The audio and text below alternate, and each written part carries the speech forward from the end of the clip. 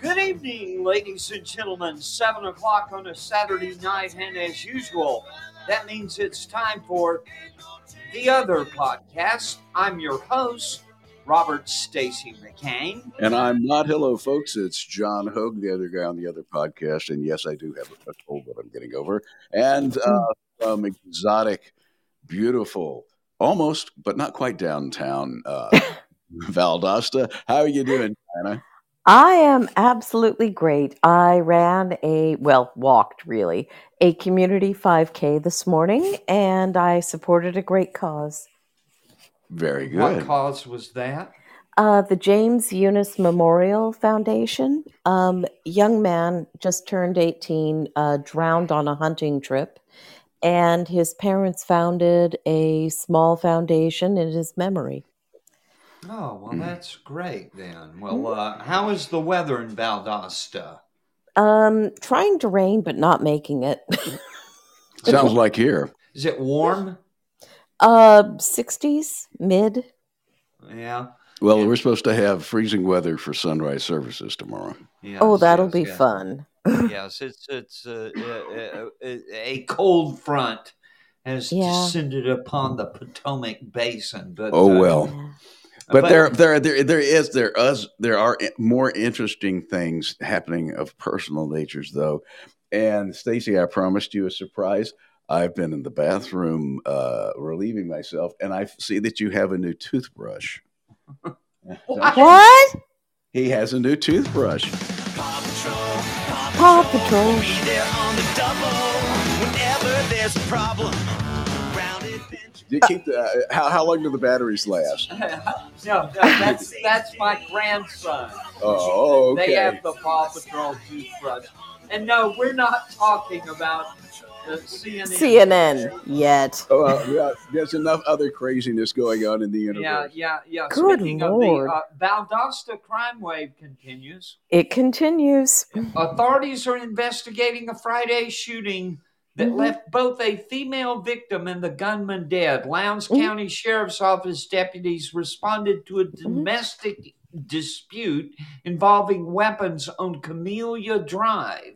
They found Jada Brown, 18, in a parking lot with a gunshot wound. A male subject fled the area on foot while armed. Brown was taken to South Georgia Medical Center where she died. The gunman was tracked by a canine unit, and a nearby resident told authorities an unknown man was hiding on their property. The suspect, identified as Brian Hodges, 40, was located in an outside shed. Yep. He was dead from an apparent self-inflicted gunshot wound. Well, let's say they're leaving off the 3 hours of the guy shouting at them and shouting back and forth with them. Oh, there was a standoff, was there? It sort of semi. I mean, I've heard a couple people trying to explain, trying to make this clear. It sounds like it was all took place in the dark, in a kind of a wooded area, and there seems to have been a vast amount of confusion. Evidently, he finally went to the shed. Most of the time, evidently, he was moving around on the wooded property. It's really strange stuff. Well, what do you expect that a news organization, even a small town newspaper, would actually publish facts? Our small town newspaper is incredibly bad at writing. I mean, half the time you can't make sense of what happened in the story. So, yeah. Well, there's a whole lot of things that don't make sense. For example, Bud Light. Oh my Lord, what are they thinking? Well, I had to post Bud Light, Dylan Mulvaney, and Truth in Advertising, and I'm going to read the entirety of the post. Both are crude fakes. Yes. Yeah. Yeah, That somebody covers it said a man pretending to be a woman badly. promoting a beverage pretending to be beer. Yes, The canoe sex. Yeah, it's canoe sex beer. Yes. I'm not sure it's that good. You're describing something like Coors Light there. Maybe. I don't know. I don't drink light beer. If I'm going to drink beer, I drink a good brown ale. Well, the Are You Pondering that went up at noon today says, I think so, Brain, but that would require replacing the Clydesdales with furries. Ah! But yes, it's the typical assay, chemical assay of Bud Light basically says the horse has diabetes.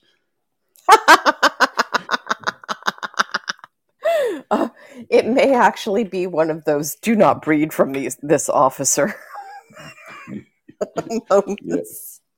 Anyway, but Stacy, on the other hand, was dealing with more earth-shattering news through the week. He had a lot of good posts this week. He did. And early on, you had an initial summary of what was going on with Trump and his indictment. Making history, not in a good way. Witness the dawning of Soviet America. I quote Athena Thorne from Pajamas Media. In a historic first of shredded norms and judicial weaponization, at least in the formerly exceptional United States, a former president and current front-running presidential candidate has been arraigned on criminal charges. Donald Trump arrived in New York City on Monday to face charges conjured up by Soros-backed Manhattan DA Alvin Bragg through a grand jury process in the near universally Trump-hating city. The former president spent the night in his luxurious upscale quarters in the landmark Trump Tower in Midtown Manhattan.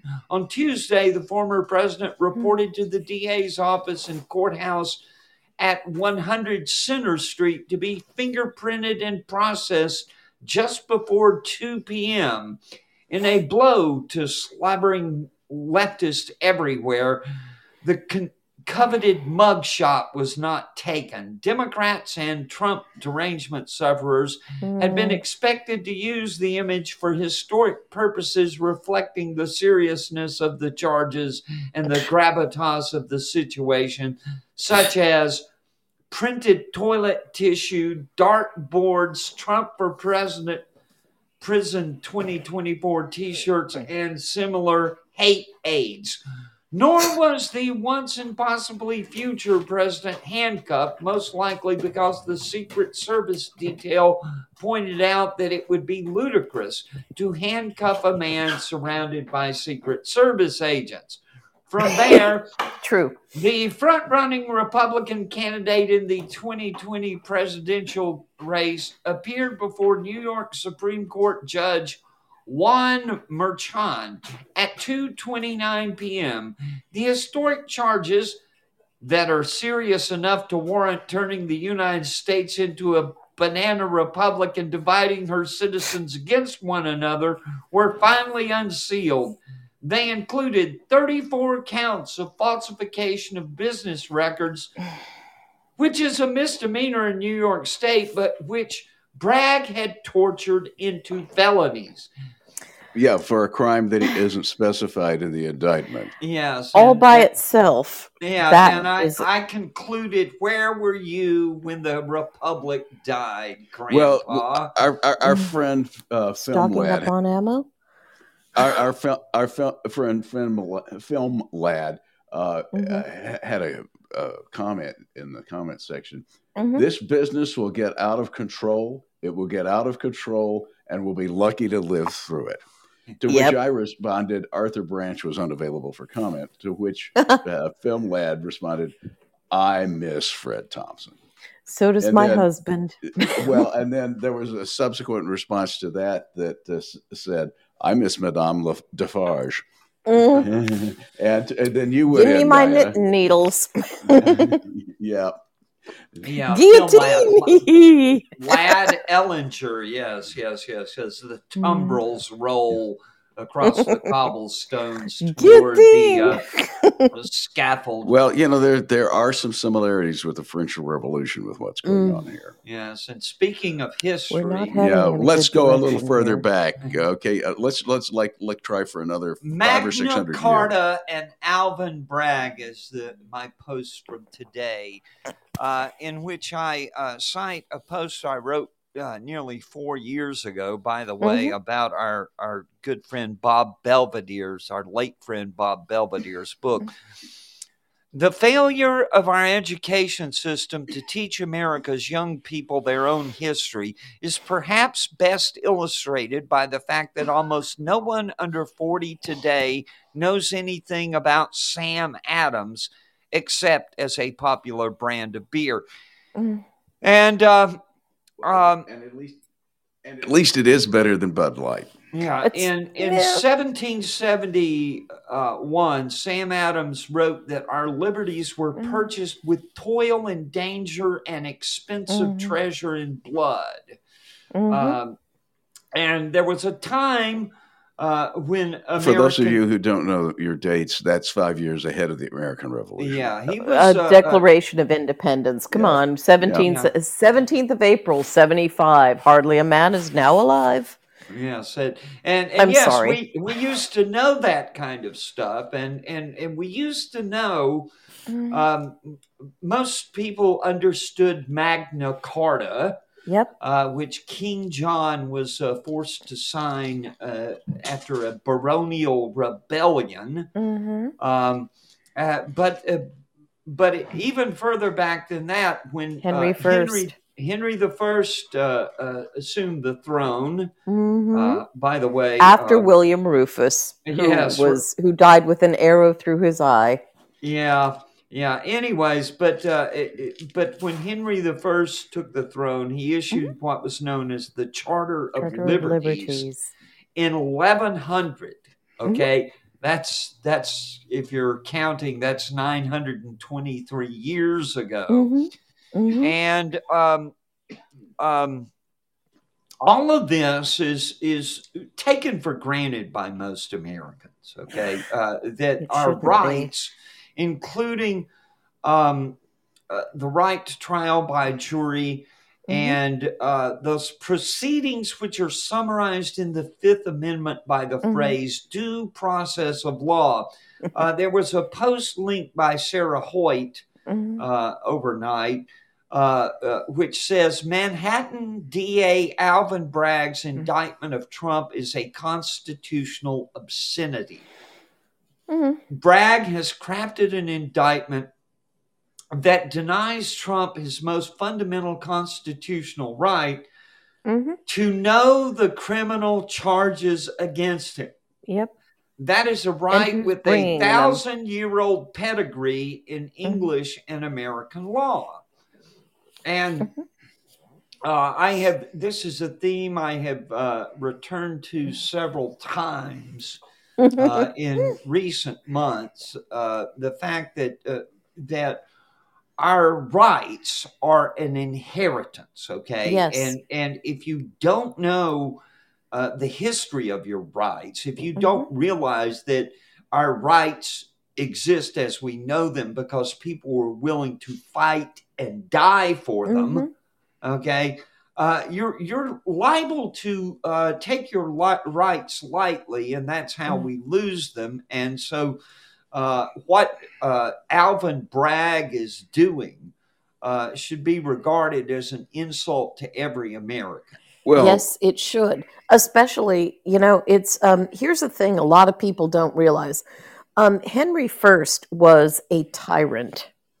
The nation of England lay under him and didn't even dare groan. It took extreme courage to exercise your right to a jury trial when faced with Henry I. There were people. I'm not going to go into the history of this, and I'm not going to discuss some of the stories associated with it. But it's worth looking up. There are 4 or 5 people who can be regarded as martyrs to liberty Well, from Henry I's and to reign. push things back a little further, these rights that were being secured by these various things by the Norman kings were rights that actually had developed in Anglo-Saxon England before 1066. Yes, So, because of but the system of kingship that they had. Yes. but the well, even the idea that you would a trial would be by jury, that is something that's particularly Anglo-Saxon, and those rights are, Well, the branch the of government Icelanders would know that it. the branch of government that's supposed to secure those rights is the judiciary. Yep. The daughter of the Manhattan judge presiding in the Trump criminal case is a Democratic political strategist who worked for the congressional campaign of Democrat Representative Adam Schiff. And Schiff was deeply involved in the first impeachment of Trump. But there's nothing to see here. Move along. Right. Don't forget that Marchand himself is a contributor to Democrat causes. He should have recused himself, but he hasn't. Yeah. Well, anyway, at least we have, like I said, the ability to move along. And unfortunately, the next place we're moving along to is British Columbia. Oh no. Oh, no. yes. Oh no. Yo, by the way, we usually this program ends with a segment we call Crazy People Are Dangerous, but this week has been so crazy that back half of the show is about various kinds of crazies. The idea that Jessica Yaniv is not crazy enough this week to qualify for, but some of you may have forgotten the notorious Canadian pervert Jonathan, aka Jessica Yaniv. Okay, you may remember.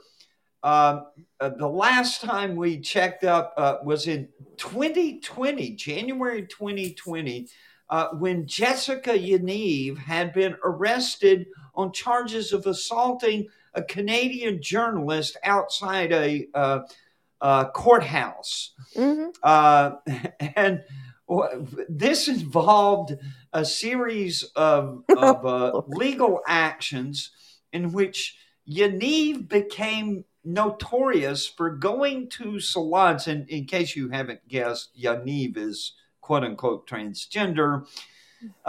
Became notorious for going to salons and seeking genital waxing, and then filing complaints of discrimination when the female who provided this service at salons refused to perform the treatment, which is how the hashtag, I'm trying not to laugh, how the hashtag wax my balls became synonymous with Jessica Yaniv. But there's good news. Good news about Jessica Yaniv is namely that he or she will no longer be filing wax my balls lawsuits. Well, actually, this one may actually qualify for the gender of neuter. I mean, it may be correct here. She finally underwent gender confirmation surgery in January 2021. That's the good news, okay? The bad news is there were post-operative complications. Oh. Yes. That led Yaniv to, you're going to be surprised, file a lawsuit against a Vancouver clinic. And as I said on the blog, whatever you do, do not click the link, because You do not want to see the results. No, you do not. That have been photographically revealed. It could just be that he was just not cut out to be a girl. Yeah. The folks at Kiwi Farms, you know, the Kiwi Farms, by the way, was almost taken offline back during the great cancellation furor. But apparently they're back up. And the folks in the comments at Kiwi Farms use the phrase gaping axe wound to describe the result of Yaniv's surgery. And like I said, it's very bad. Anyways, there's court documents online, and Jessica Yaniv, despite the surgery, right? Okay, because the surgery is supposed to solve all these problems, but Yaniv has been charged with assaulting an elderly resident of the apartment building where his mother lives. Yaniv is reportedly banned from that property. And speaking of places where Yaniv is reportedly banned from, this would include the campus of Simon Fraser University, where Yaniv is enrolled as a student, but can only attend via online classes because of some kind of drama involving fellow students. Now, I didn't read into everything that this was about, but Yaniv has been accused of racism in this, and I don't understand how that comes up. But anyways, but Yaniv is running for the University Student Senate, but Jessica Yaniv, and this is as weird as it gets, folks, no longer uses his or her surname. Now she is calling herself, guess what? Jessica Simpson, right? No, come on. Basically stealing somebody's identity. And but on the other hand, I would think that this had to be a relative of Homer. But oh god, you see a picture of the before and after pictures of Jonathan / Jessica Yaniv, and you say to yourself, if there was ever a worse candidate, right, for transgenderism. The only reason I'm not gigging you on Rule 5 is the fact that this guy's got a Y chromosome. Yeah. Well, I'm just saying that the idea that, well, I'm an ugly and unpopular man. Maybe I'll be happy as an ugly and unpopular woman. I don't know. I don't get that logic, But anyways, but that is until further developments on the Jessica Yaniv front. That is your wax my balls update. Well, we have one more. We have one more insane person to deal with before we get to the crazy people are dangerous. Did you guys know about this before I sent you the email? Oh yeah. Yeah, thank you for sending me the email. I was working on my post when the email popped up. Oh, okay. Okay, but yes, it's good. It's it's good that to get leads from various places. Anyway, the gentle listener may remember Rebecca Jones, who can't do basic math. Well, not only that, but she's a drama queen who was kicked out of the university PhD program, University of Florida, for getting involved with for having sex in the classroom with a student. Let's not dress this up. Well, but to the point, and continuing to go after the guy to the point where he had to get a restraining order, and there's still a criminal case pending against her for stalking. But anyway, she became the darling of the Miami Herald and that part of the media when she started telling lies about what the DeSantis administration was doing in terms of COVID response.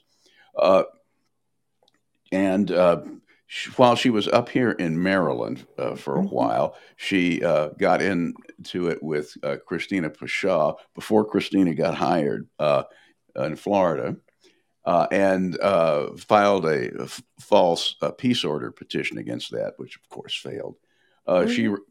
She started the process to run for Congress here in Maryland. She would have been on the ballot for Stacy, and to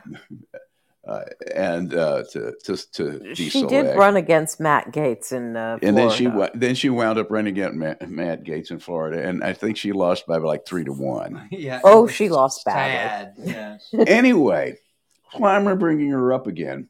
Well, she got on the Twitters claiming that Ron DeSantis had her son arrested in retaliation against her family, and the idea was the kid had put up a meme that somebody didn't like. She was lying. In fact, her son was wanted because of threats he had made at his school and aimed at his school. And there's video footage from the front door of the sheriff's station of Jones turning her son in. Yep. Now, I've met Jones. When she was doing the stuff with Christina Pashaw, that was so similar to what was going on with Brett Kimber when I decided to cover that case. And I've watched her demeanor in the court hearings, and I've spoken with her when she approached me on the courthouse steps after one of the hearings, thinking that I was there to blog in her favor. Anyway, the look in her eye. Well, like Stacy says, crazy people are dangerous. Yeah, she's got those crazy eyes, and the thing is, and people, I think a lot of people don't realize that at the time she came out as a quote unquote whistleblower in 2000, in claiming that her claim was that somehow these COVID statistics in Florida were being manipulated, and somehow this was Ron DeSantis deceiving people, and there was no basis at all for that claim. And she was indicted for felony computer crimes related to that, and she never went to trial because rather than plead the thing, she cut a deal to go into basically a diversion program, something like probation before judgment that we have here in Maryland. She keeps her nose clean. She had to admit guilt, and if she keeps her nose clean, they'll hold the trial for some number of years. Yeah. Maybe. Anyways, but but it's just that Christina Pashaw, the way she came to the attention of Rebecca Jones was that she wrote an excellent article, an investigative article in Human Events that exposed what a bogus person Rebecca Jones is, and this resulted in Rebecca Jones seeking a peace order and abusing it was a lawfare process, trying to do to her what Brett Kimberlin did to Aaron Walker. And to me. Yeah. And to several, and his wife and several other people. All right, then. Well. But you don't have to be brain damaged to be evil, but it helps. Yes. Well, her kid is I'm sorry, but this kid, I just have all sorts of bad feelings about this. Yeah. If they could take this kid away from her, maybe he'd turn out okay. But wow, it may be too late for that now. Maybe. And speaking of typically, age 4 is when it becomes too late. Well, anyways, speaking of brain damaged people, John Fetterman. Oh, boy. Actually, let's not talk about him just yet. Let's talk about the yellow button that's right next to it. Oh, okay. All right.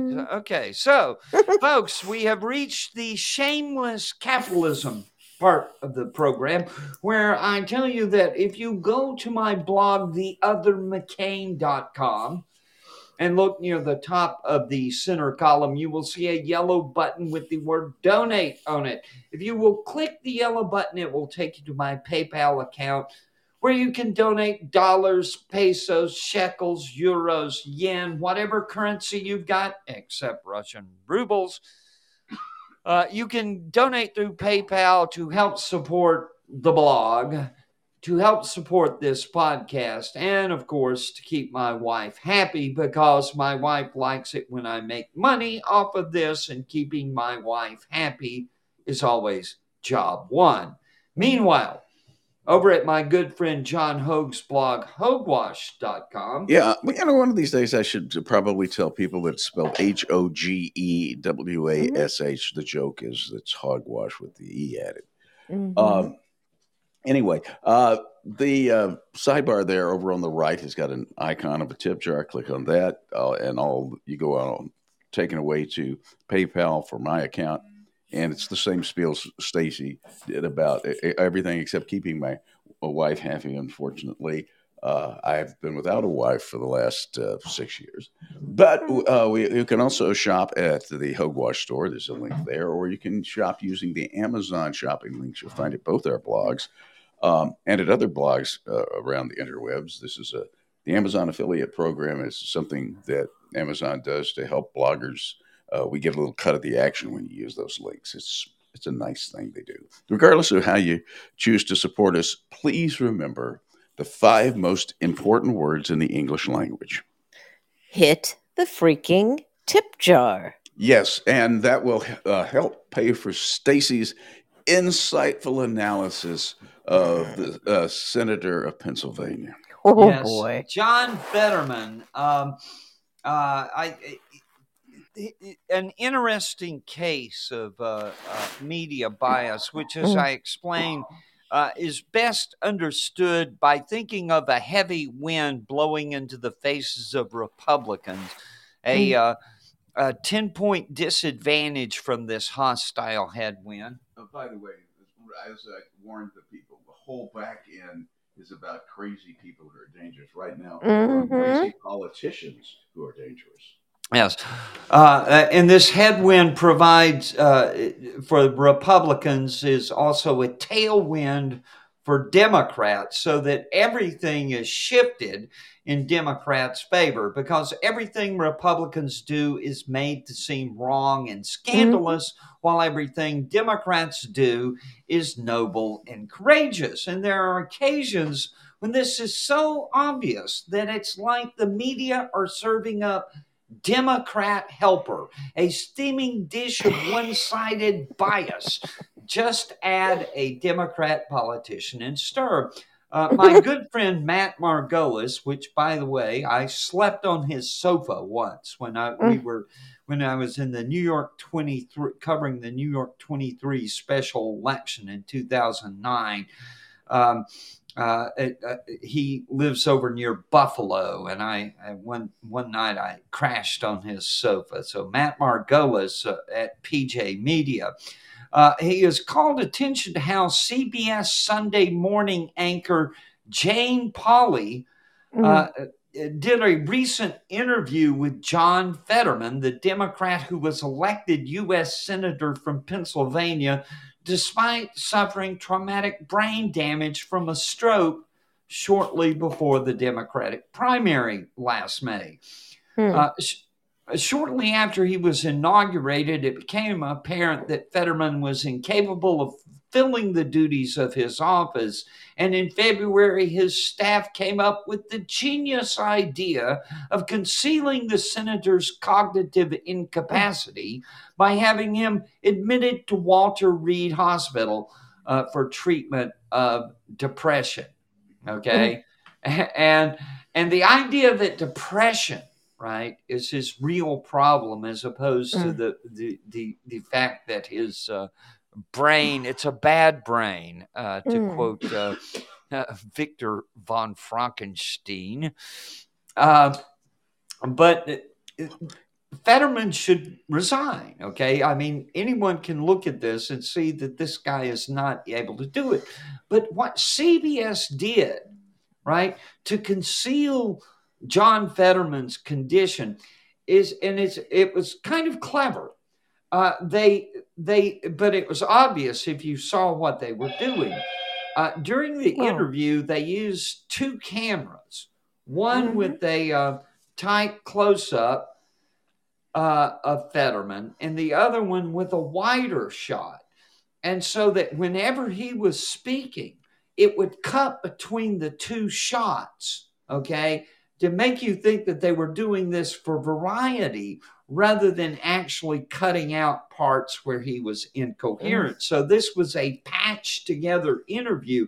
And if you watch the whole thing, this whole thing is about 10 minutes long. This segment is about 10 minutes long, but you get barely a minute of Fetterman actually speaking, okay? It's surrounded by a lot of exposition from Jane Pauley talking about Fetterman's struggle, about how heroic he is for courageously overcoming misfortune. Now, I spent a lot of time in the 60s doing radio news and standing there in front of an Ampex 300 or Ampex 351 tape recorder with tape and a razor blade and sticky tape, putting stuff together. And it's a whole lot easier to do that now. And it's one of the reasons why, if I am ever interviewed now, I leave my iPhone on recording. So I've got everything. I've got everything myself. Because once again, if you can edit to make somebody look good, you can edit to make somebody look evil. Oh, yeah. That's right. And it's this whole segment is just propaganda, the whole point of which is to help Democrats maintain the fiction that Fetterman is capable of functioning as a U.S. senator so that they can avoid the risk and expense of a special election to fill the seat. Now, I'm told by commenters, and I don't know this myself, that there is a date certain in August. Yes. That if they can keep him in office until August, right, then there doesn't have to be a special election to fill the seat under Pennsylvania law. Yep. And so all they've got to do is float him along another 4 months or so. And then the Democratic governor of Pennsylvania gets to appoint his replacement. Right. And guess who it will be? Who? His wife. Yeah, probably. Anyway, like I said, I used to do this kind of editing, usually just to put the stuff that you talk to somebody for 15 minutes and you got to get it into a 30-second actuality for a 5-minute newscast. But splicing is what it's known as. Well, editing, and splicing the stuff together, because you may splice something. What you may do is take something you talked about at the head end of the conversation. Speaking of the word splice, when my twin boys were about 11 years old, we started building a fireworks show for the 4th of July. And I was showing them how to do the fuses. And I said, well, just splice that into that. And they looked at me and said, what does splice mean? Is splice even a word? No, it's a real word. Yes. It is a real word. Splice is a real word. Yes. And they thought I'd made up that word. To splice the fuses. Well, anyway, like I said, I was doing that back in Nashville. And there's been other crazy stuff going on among politicians in Nashville today. Oh, and the basically, my summary post from Thursday night was 2 down, 1 skates. I started off with 1 down, 2 to go, and then it was 1 down, 1 skates, 1 pending, and then 2 down, 1 to go. Tennessee House of Representatives adopted a couple of resolutions to expel Justin Jones, who's Democrat from Nashville, and Justin Pearson, Democrat from Memphis, for their misbehavior during a gun control demonstration on the floor of the House of Representatives in Nashville. Now, the House failed to adopt a resolution to expel Gloria Johnson, Democrat from Knox County, where Knoxville is, for her participation in the same disturbance. And people have been trying to sort this out. I think that I don't get it. Oh, I think I can. The 2 young black men are just angry people, and they were yelling about not being that people wouldn't agree with them. Oh, come on! No, I watched the proceeding. Okay. Okay. And let me ask you something, John. Yes. Of all homicides committed last year in the state of Tennessee, what percentage of them do you think were committed in the districts represented by those two Democrats? Okay, right? in the case of Jones, now you got to remember there are 99 very equally apportioned districts, so 1% would be their fair share, and that's probably the case for Jones in his district. Okay. On the other hand, I would bet that it would probably be upward of 10% for Pearson, because he's got Jones has got a piece of Nashville that includes a very stable area, and Memphis is Memphis. In 2022, there were 105 homicides in Nashville. Okay. Okay. Look at how many there were in Memphis. No. Okay. Do we All have right. to? Well, you Because it's keep going to going. be You sad. keep going. I'll get there. Yeah. Okay. But there were 247 murders and 55 other homicides in Memphis in 2022. Oh, well. Oh, wow. Okay, the homicide could have wound up being manslaughter. It could have been a righteous police shoot, something like that. But anyway, the point is that these young men were completely unapologetic about what they were doing. And their whole thing was that the people who were bringing the resolution or who might support it were the bad guys. Oh, honestly. Gloria Johnson, on the other hand, is an awful. Okay. And by that, I mean white liberal female. And she had the good sense to say, yeah, what I did was wrong. I apologize. Okay. But she'll do it again, won't she? Well, here's the thing. She got one person to change his vote or her vote, and the motion against her failed by that one vote. Oh, honestly. So that's what's going on there. And of course, the spin has been just absolutely insane. Are you all right there, John? Yeah. Oh, I'm just having a little post-nasal drip stuff that wants me to blow my nose, so I'm going to mute the mic while I do that. That might be good. Anyway, that was the crazy politicians who were dangerous. Now we go with crazy artificial intelligence. Says are dangerous. No, 55 years ago, 2001 opened. And I went to see it a couple of days later at the Bellmead Theater in Nashville, which doesn't exist anymore. But it was the premier theater of the theater chain there. It was set up for Cinerama. And they were showing the Sanorama version of the film, which is just absolutely beautifully staggering, and the photography is excellent. Anyway, the 21st century exploration of space really hasn't turned out like the suggestions in the film. I mean, we've got 2 space stations in orbit right now, the Chinese one and the International Space Station, and none of them seem to be quite as extensive as Space Station 5 that's pictured in the movie. There are no manned bases on the moon, and no one's been to the moon for 50 years, and no one's been flown on low Earth orbit since Apollo 17, let alone been on a flight to Jupiter.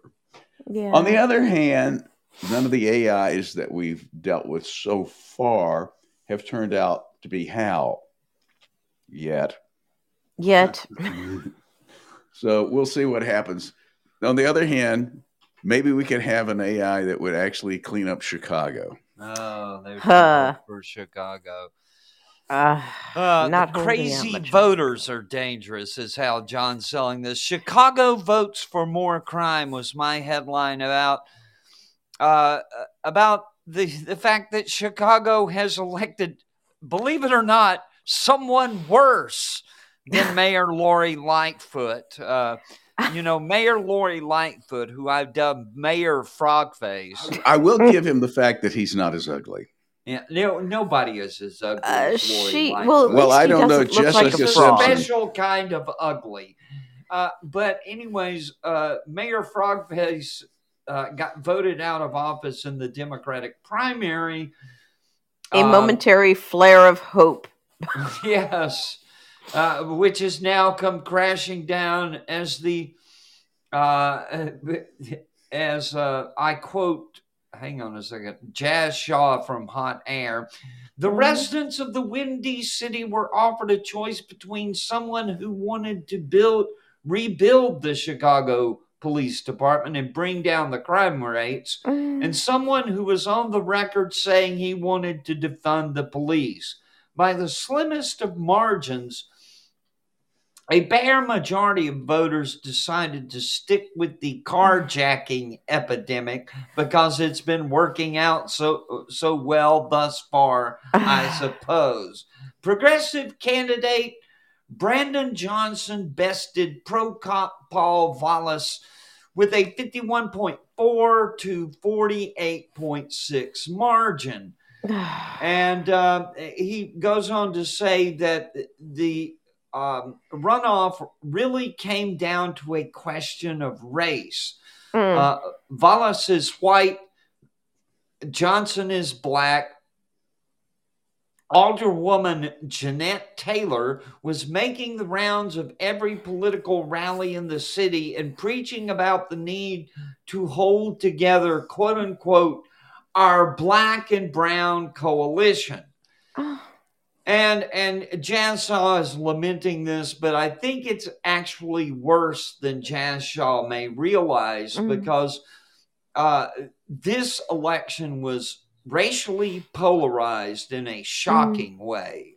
Jackson got his highest percentage of the vote in majority black wards where crime is the worst.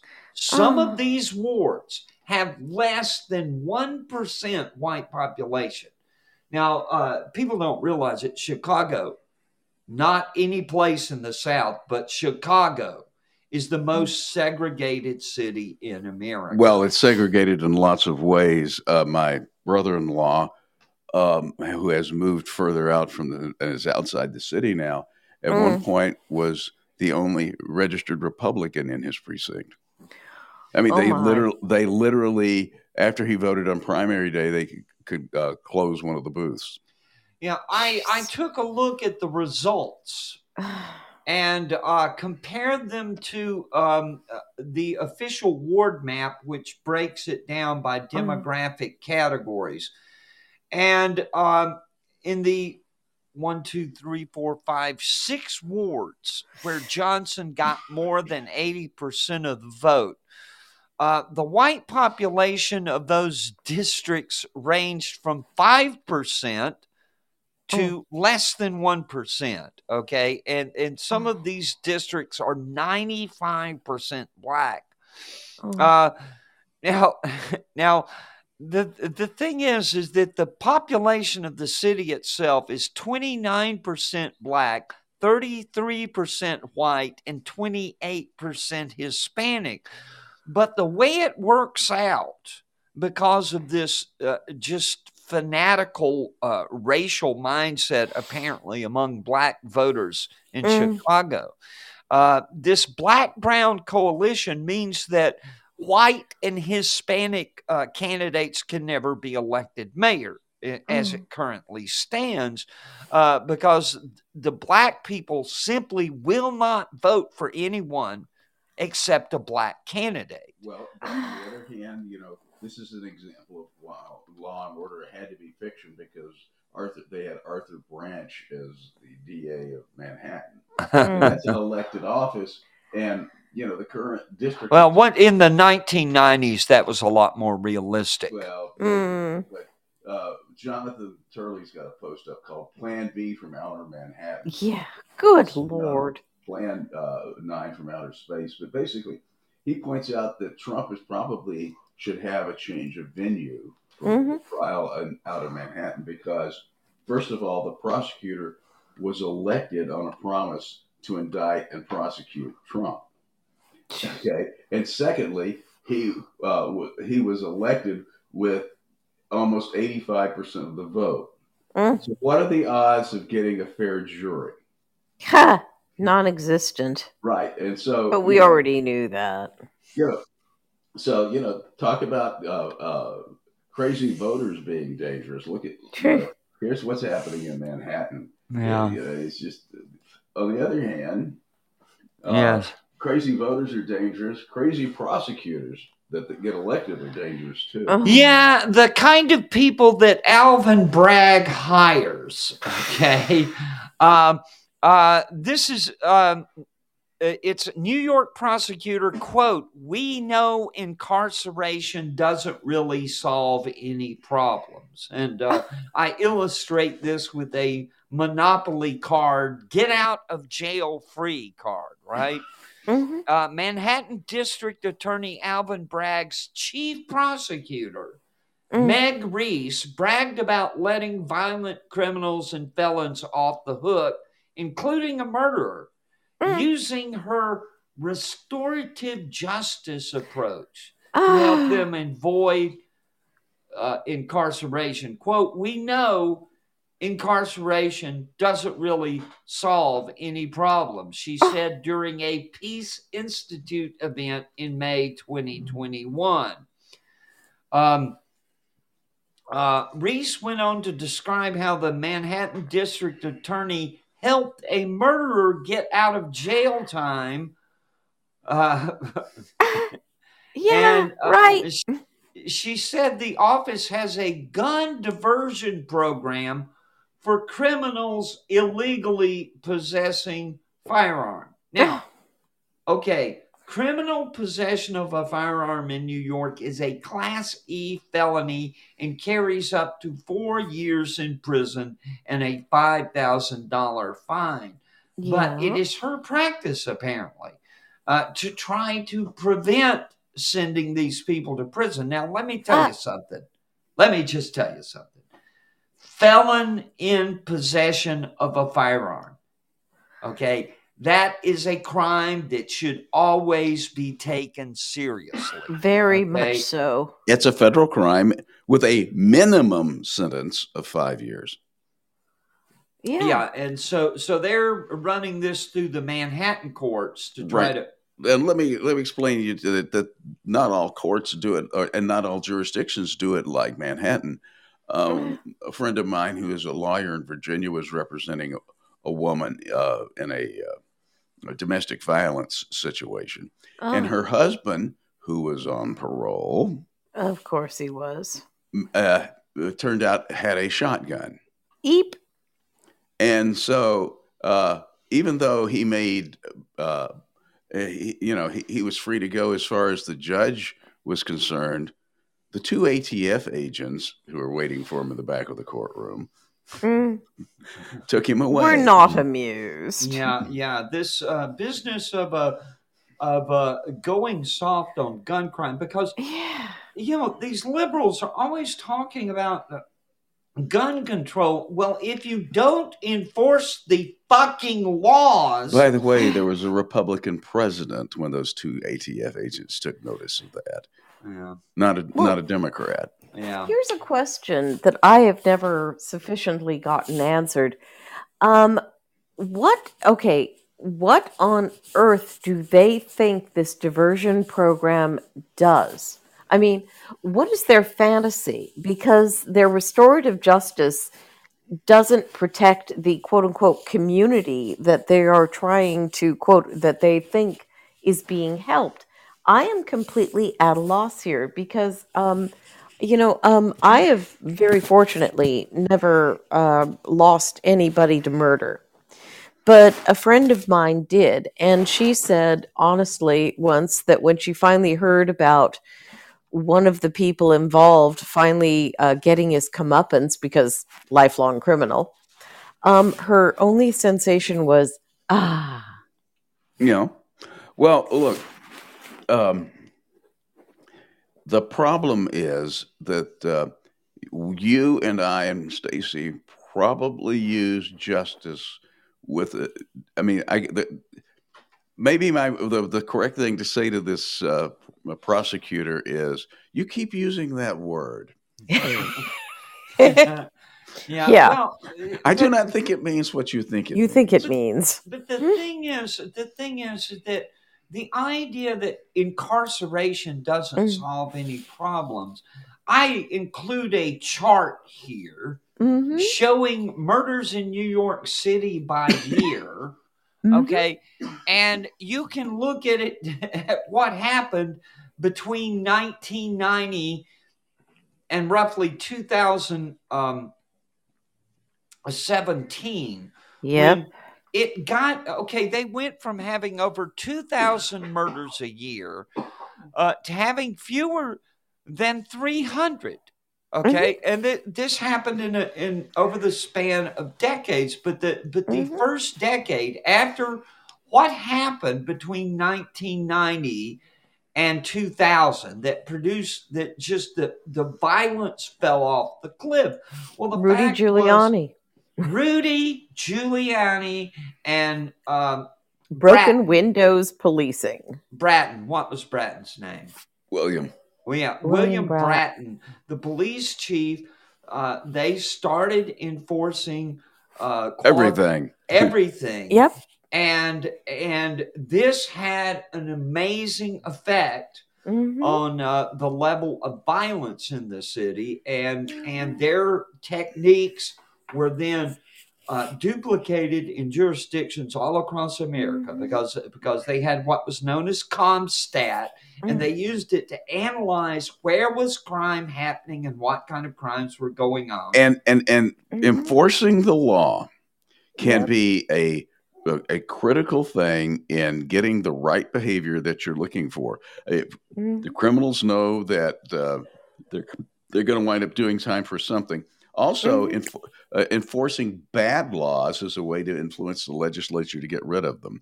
Classic example of that was after the double nickel got repealed on the federal level, a lot of states were hanging on to it. It didn't last very long in California because the CHP started doing rolling blockades on the freeways running 54 miles an hour. And no, I mean, seriously, it took 72 hours for the legislature to repeal the speed, move the speed limit up. Yep. Yeah. Well, anyways, but this business of the idea that we can just turn criminals loose ignores the whole problem of recidivism. And I as someone, and by the way, as a teenage hoodlum. I was a teenage hoodlum, his memoir says. But and someone who hung around hoodlums, I know a lot directly about the criminal mentality. Okay, and once someone criminal behavior is largely a matter of habit. Okay. And once someone gets into that pattern of behavior, they're It's how they live. yeah. I mean, they're headed for a bad place, as they used to say. Either a jail cell or the graveyard. Okay? Yep. On the other hand, Stacy, at least you didn't shoot up your high school. Oh, wow. And now we're at the point where we're really going to do crazy people are The dangerous. official Good crazy Lord. people are dangerous, and this is a great one, folks. Teen psycho tranny arrested after planning mass murder at Colorado middle school. And I know what you're saying. Pretty sure I saw Teen Psycho Tranny open for the Talking Heads in 1983. But seriously, folks, William Lily Whitworth. Okay, we've got an illustration here, and it's just like really. You're going to be a woman, huh? Okay, well, he could certainly pass for a sissy. Yeah, a 19-year-old former student has been accused of threatening to shoot up multiple schools and churches in Colorado Springs, Colorado, according to an affidavit from the 18th Judicial Circuit District Attorney's Office. The Elbert County Sheriff's Office filed formal charges against William Whitworth, who identifies as Lily, on April 1st. An arrest affidavit obtained by the Daily Caller refers to Whitworth as Lily, but checks off his sex as male. Whitworth is charged with 2 counts of criminal attempt to commit murders in the first degree, criminal mischief, menacing, and interferences with staff, faculty, or students of educational institutions. Whitworth's sister called the sheriff's office to their home, reporting multiple threats Whitworth had allegedly made against schools in the area. Deputy Mike Waters asked Whitworth if he is intended to shoot up a school, to which Whitworth nodded his head yes, according to the affidavit. Anyways, among the things they found in Whitworth's room was a manifesto, several notebooks with drawing of desk setups and floor plans, including a drawing of a clock apparently to use as a detonation device for bombs, apparently. The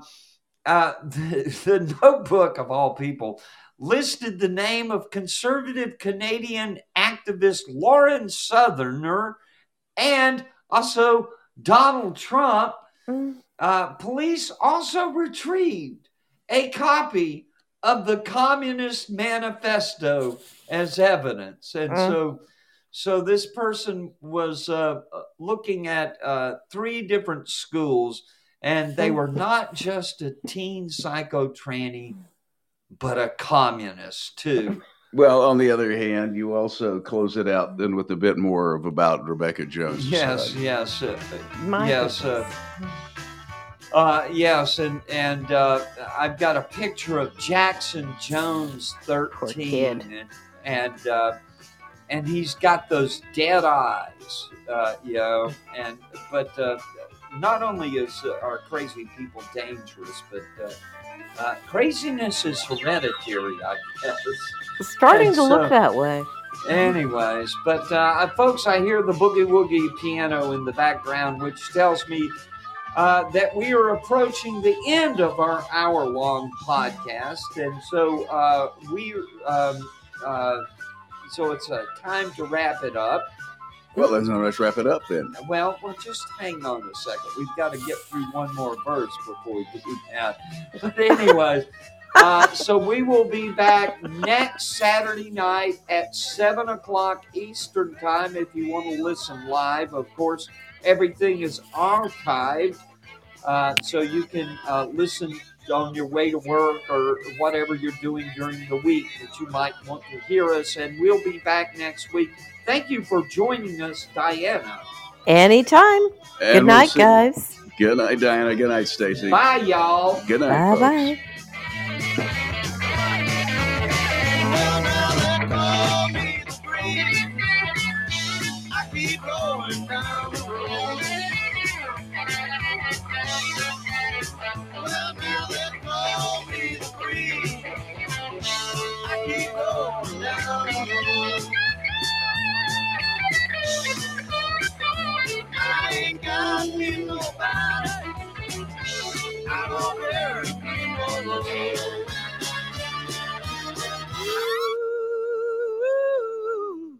Mr. Breeze.